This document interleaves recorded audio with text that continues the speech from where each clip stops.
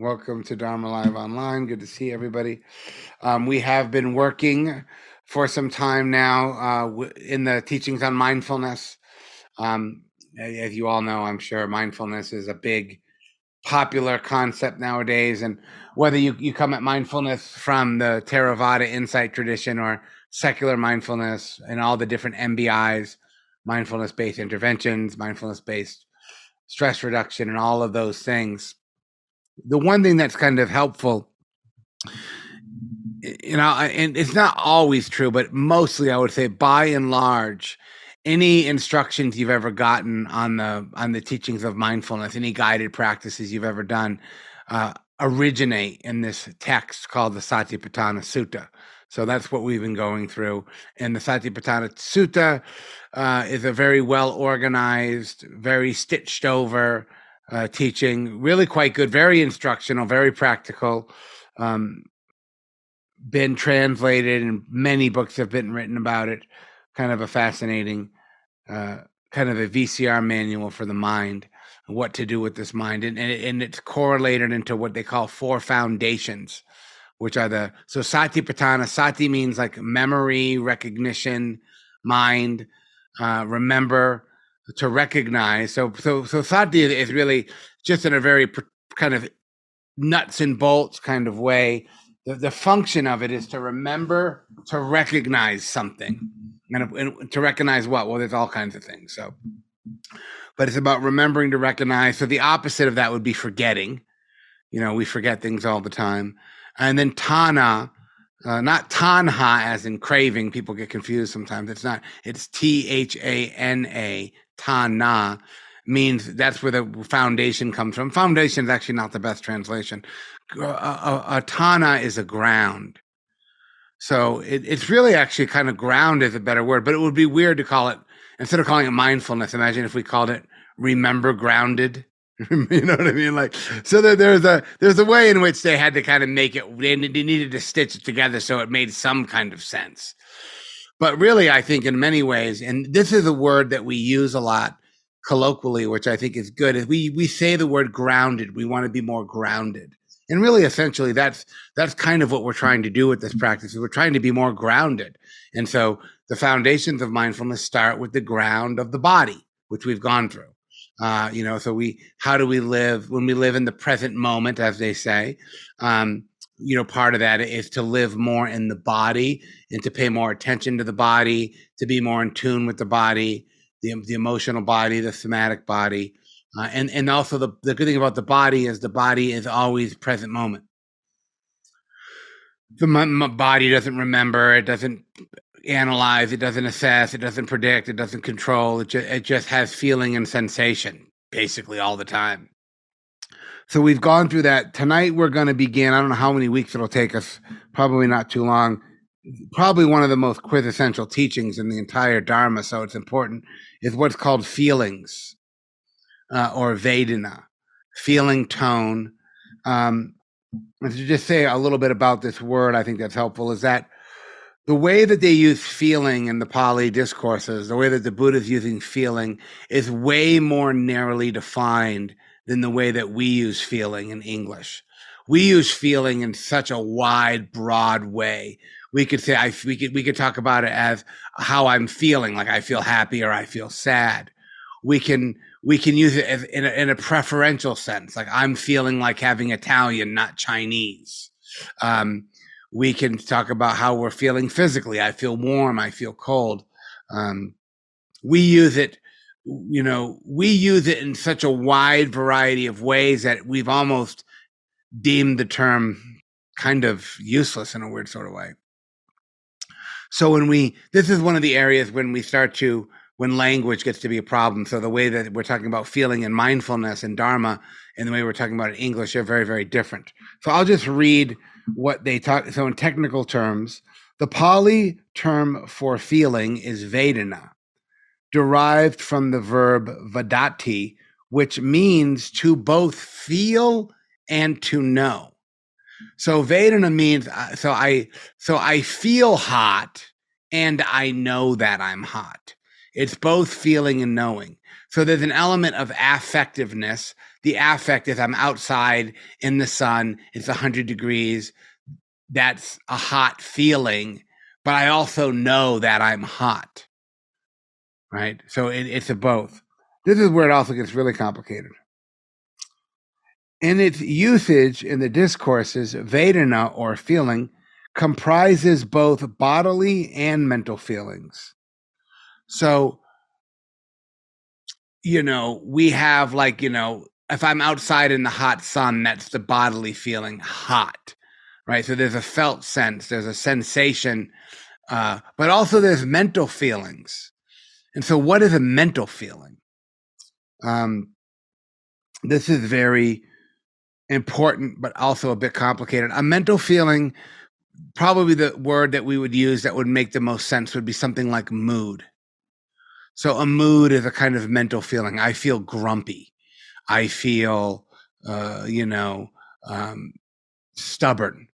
I feel frustrated. So it's also in the third foundation. It's a bit, we might call it a mental state, but there is a mental feeling.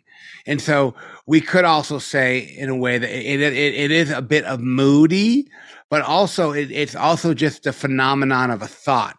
Like, have you noticed that you've had thoughts that are pleasant thoughts? I like this thought.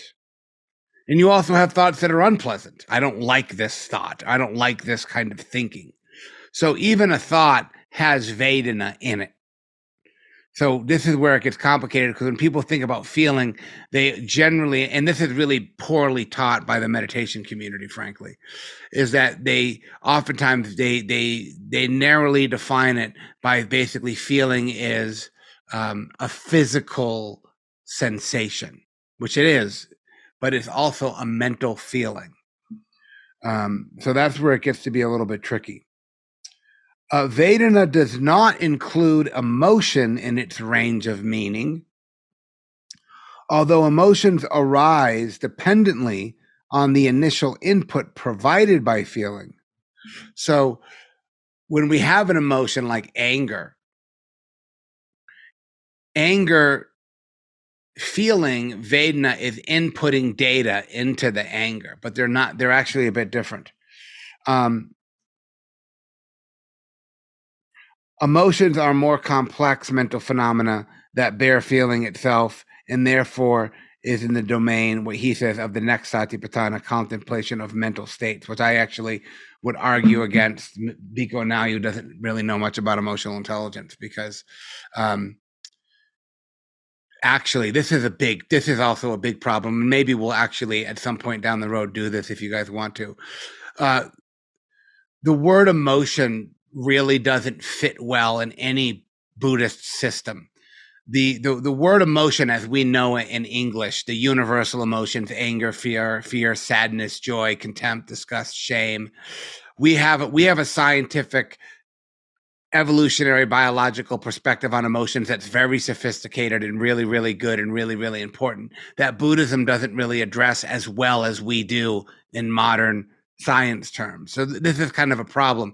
So when you look at classic Buddhist languages like Pali, Tibetan, Sanskrit, Chinese, they don't actually have a word for emotion, not the way that we think about it in English.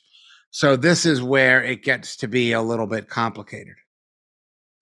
I hope that's not too confusing. It's actually, I think, really quite important. So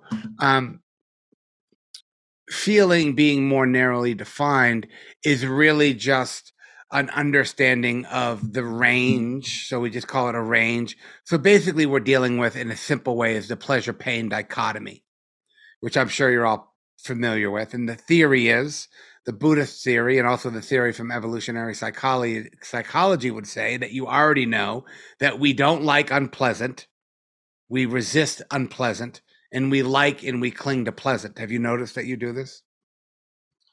Right. Duh. But that's where the trouble begins. That's the whole trouble, is that we're actually programmed, by a millions of years old of biological instinct to reject unpleasant feeling and to be attracted to pleasant feelings. which probably on the Serengeti Plain many, many years ago wasn't a big problem, but nowadays it's a huge problem. So having mindfulness of this is helpful. So again, when we're trying to remember, and it's also too, people get confused about this. We're not trying to concentrate on feeling tone. It's not concentration of feeling tone. It's mindful. So it's not this like hyper vigilant, like trying to monitor, like, is this pleasant? Is it unpleasant? What is it? It's not so much that. It's just getting a general sense, a felt sense of the overall global feeling that I'm having. We would use the word in clinical sense, and this is a good word, is affect. Affect with an A. Affective. So another way to say that, what we develop with mindfulness of feeling tone is affective intelligence. We're intelligent about the way things affect me. And I know how things affect me. And I'm aware of how things affect me. And I'm also willing to acknowledge that for the most part, by and large, I'm powerless over how things affect me. Right? If something bothers me, I don't sit there and get to choose whether it bothers me or not. It just fucking bothers me. Like, I get frustrated, I get irritated. There's not much choice involved with those things, right? And so when we start to, this is important. You don't have any agency over feeling. Like, if I walked into your living room and kicked you in the leg right now, it would be unpleasant and you would be pissed at me. Like, you know what I mean? Like, there's just no way around it. So the initial input, the affect of feeling tone, is just something that we have to be mindful of, and we don't really have any control or agency over it.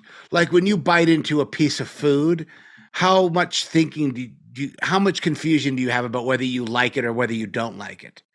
You're not like, gee, is this salad good? You just know immediately. You're like, I like this, I'm going to eat more. I don't like this, I'm not eating any more of this. It's just so automatic, right? So this is just an automatic thing that, we don't want to, and this is also really, really helpful because what is it that we take personally? Feeling. I'm angry. I'm a grumpy guy. I'm an aversive person. We really take personally how we're feeling. And the Buddha's trying to really help us not do that. He's trying to say, be mindful of the feeling, but don't become the feeling. So can you be aware of the conditions of the feeling? Can I be aware of how I'm feeling without becoming that feeling?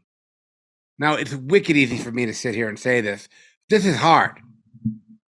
This is hard, but so valuable. So valuable. I mean, this is like, in many ways, this is kind of the moment that the Buddha is singling out and saying, this is the shit you want to pay attention to, because unchecked feeling, it will ruin your life. The chasing after pleasure and the pushing away of pain. I mean, really, that is kind of how addiction operates. I mean, that's where the trouble begins, is because what happens is the input provided by feeling affects how I perceive things, how I feel, the mood I have about things, the stance I have about things. And so it's also a huge predictor of behavior. Right? And I don't know about you, but I have done some very, very weird, destructive, debaucherous things to avoid unpleasantness. I've also done some very destructive, debaucherous, ridiculous things to try to acquire pleasure. And I really don't think that I'm alone on this one. And so if I'm not mindful of that, if I'm not checking that, if I'm not aware that I basically live inside an organism that is totally programmed to operate from this, I mean, this is actually why the world is in such a fucking mess. It's because everybody's reacting to how they're feeling. They're reacting to how other people are feeling. They're taking it personally. They're trying to control. I mean, that's really kind of the way that addiction also manifests, is as this insane delusion that you can control how you feel. And the problem with drugs is they fucking work. You know, if you want to change how you feel, if that's all you're interested in, is changing how you feel, then have at it, man. You just do drugs. But the problem is, it doesn't last. It creates these weird side effects. You know, it's not really worth it. So, you know, there's so many teachings that really rest on our ability to bring mindfulness. So what do we want to do? What can we actually do? Well, what we can do is we can become aware, we can become mindful of how we're feeling, and we can change, or we can intervene the way that we react and or respond to how we feel. That's what you can do. And that is insanely counterinstinctual. That's just really hard. You know, it's like, you know, the alcoholic who wants to stop drinking but seemingly can't. You know, so you know, this is also where habituation gets in. Everything, all the kind of shit that wreaks havoc on our life sneaks in through this door. You know, all destructive behavior is smuggled through the door of feeling.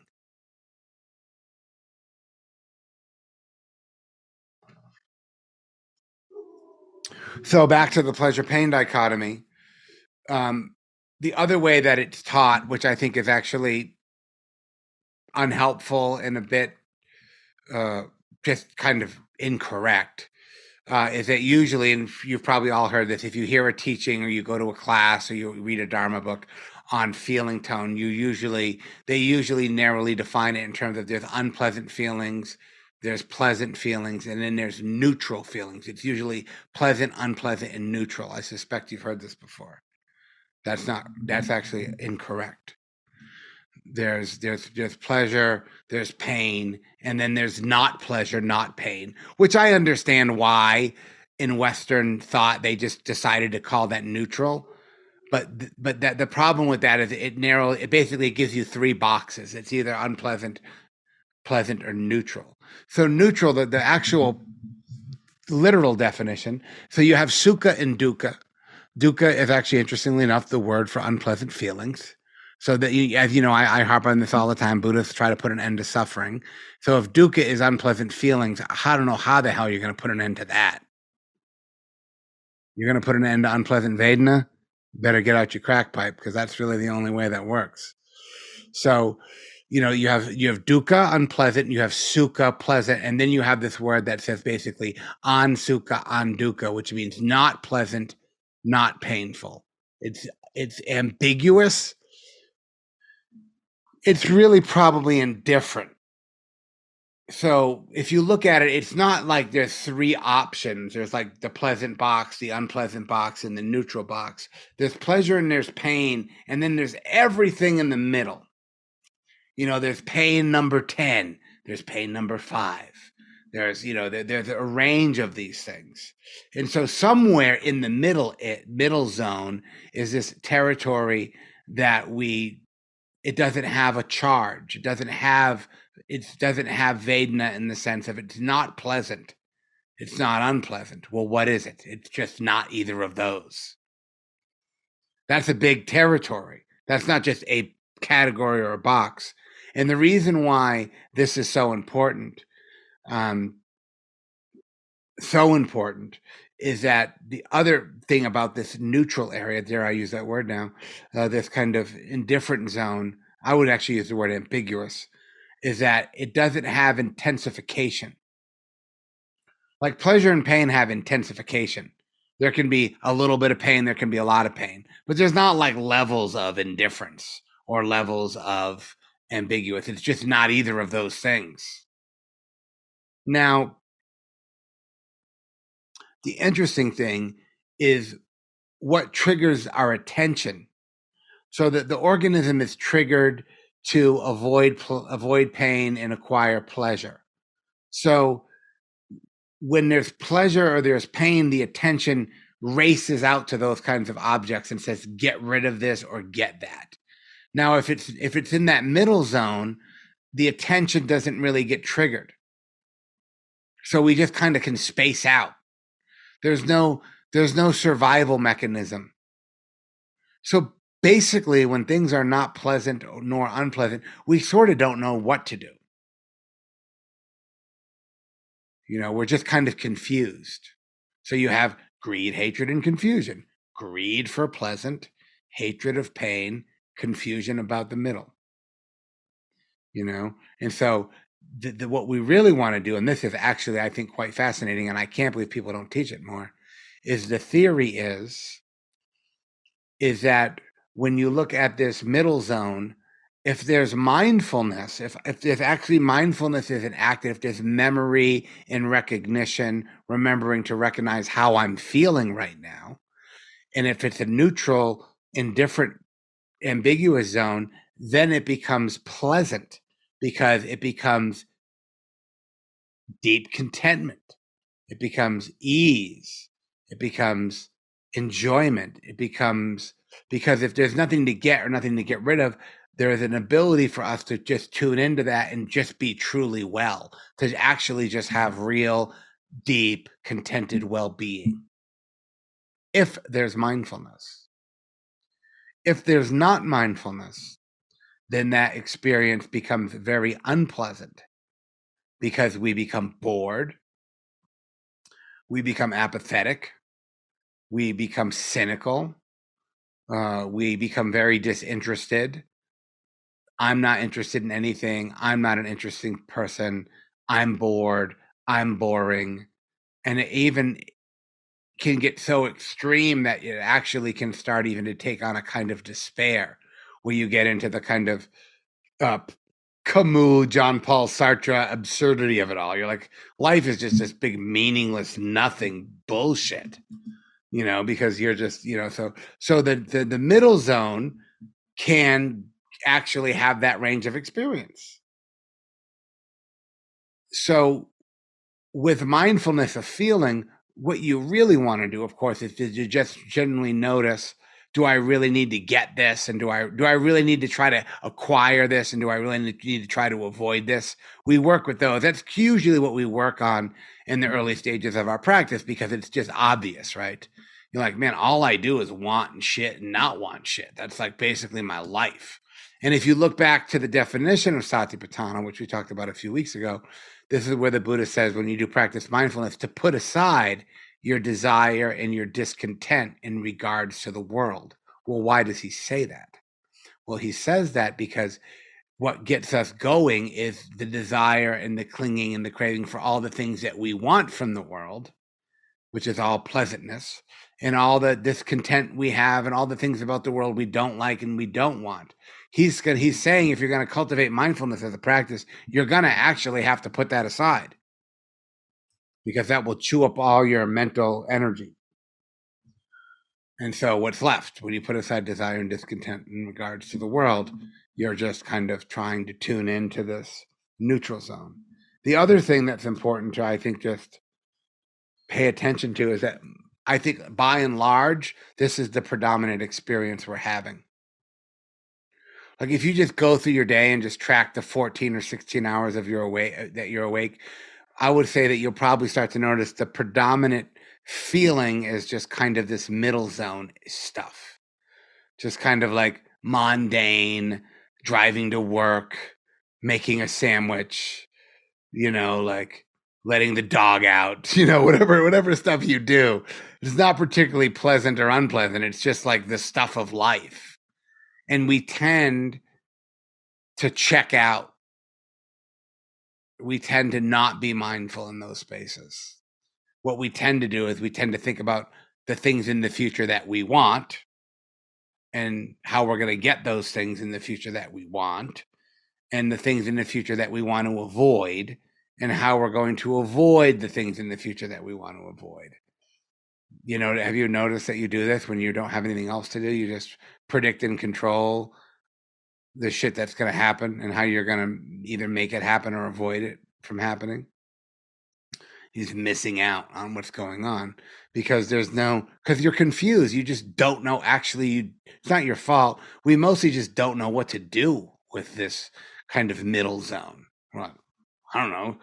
What should I do? Should I send an email or watch a show or take a shower? Or I don't want to do any of that. I actually don't want to do anything right now. You know, I just don't want to, sort of don't want to be here. I'm bored. This sucks. I'm unsatisfied. I'm not interested in anything. I'm not an interesting person. Whatever. You get into your little narrative, you know. I'm sure you have several. I do. So, you know, this is like huge. So when what we're trying to do again, we're just trying to be mindful of it, to just generally be checking in and remembering to recognize how I'm feeling.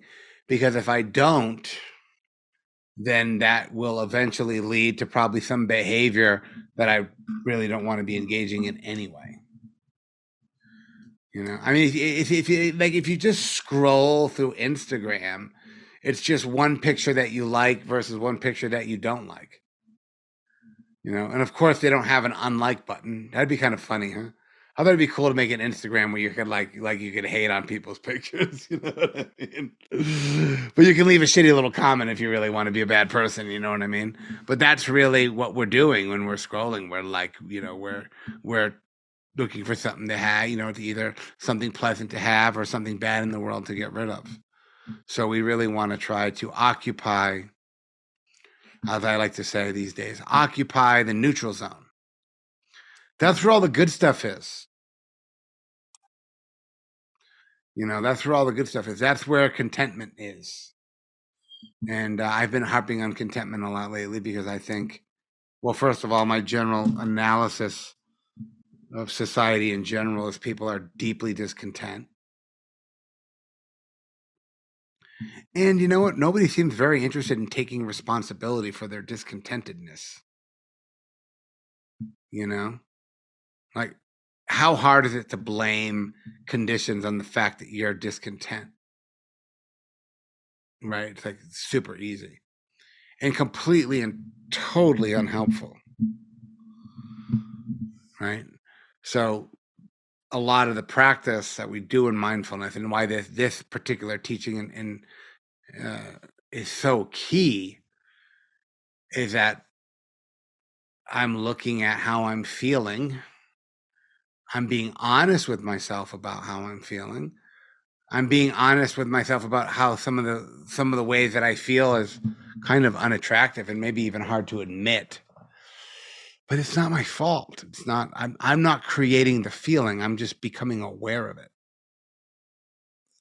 And that shift, first of all, that shift will give you tremendous relief. I have found. I'm like, it's just. It's like I do it all the time. I'm like.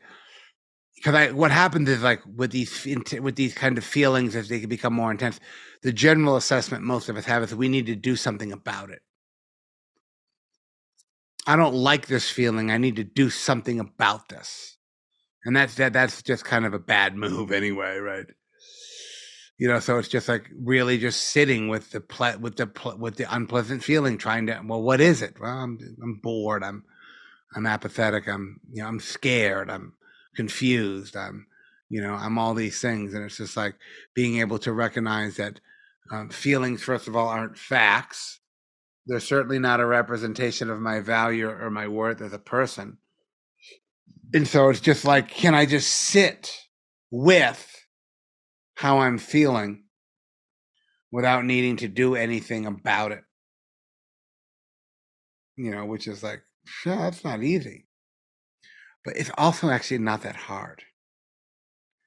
Anybody who here, and probably most of you have done this, anybody who sat on multi-day silent retreat knows what I'm talking about. You know, you just basically what you do on retreat is you just learn how to sit with feelings, you know, because there's nothing to do on retreat. It's like everything's removed. You're like, oh my God, another 45-minute practice session for me to just sit with my discontent. And when you sit with discontent so long enough, after a while, you're just like, it just doesn't bother you anymore. You're just like, yeah, this is just kind of how it is. You just get this like sweet acceptance of the fact that, like, you know, life is ordinary. And that's probably the word that I would use. I think that's the best way to talk about this middle zone. It's just ordinary feelings. They're not special. They're just ordinary. They're just kind of blasé, they're like, that kind of meh. The people write that in text now, MEH, meh. You know that feeling? Like, how was that new restaurant how was that new Mexican restaurant in town? Meh. It was, it's okay, not really. Wasn't so good. But you see the attitude behind that? There's a lot of like negativity. Like, yeah, it was like, it wasn't great, so therefore it was terrible. And I'll say this before we do some practice, because I don't want to go on and on because we have more weeks to talk about. I just think this is like super important teaching that's not really unpacked very well by the meditation world. But if you've ever seen it on Netflix, Jerry Seinfeld has a recent stand-up thing. It's called like 23 Hours or something like that. And he does this skit that's just fucking hilarious. He does this skit called Great and Sucks. And he says how great and sucks are actually not that far apart. He does this whole rant on it. And it's just so good because it's so dharma. You know what I mean? It's like great and sucks aren't that different. And so again, a lot of it has to do with the primary, I think, strategy here is two things: is to recognize how you're feeling and then see if you can relate to it differently or more skillfully. Because that's really what the general kind of teaching here is how we're relating to how we're feeling. It's not about how you're feeling, it's about your relationship to how that feeling is manifesting. And that's where your agency is. That's what you can do. So the Buddha's keen on that. He's like, here's what you can't do. So stop trying. Here's what you can do. Deal with it. That's why I think at the end of the day, the Buddha is just a pragmatist. He's like, trying to control the feeling mechanism is a fool's errand. Don't even bother. Don't ruin your life with all that shit. So then we get into the third foundation of mindfulness, which is where we get into this kind of the chitta, the whole Abhidharma stuff we did a couple months ago is all this relating to feeling stuff. So why don't we do some practice on this now, and then we will have some questions and so forth. Sorry, I talked longer than I wanted to.